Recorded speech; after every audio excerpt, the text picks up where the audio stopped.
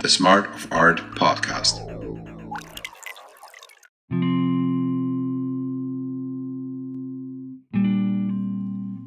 Science is looking to improve what is. Art is striving for what potentially could be. Can you think of one example for each?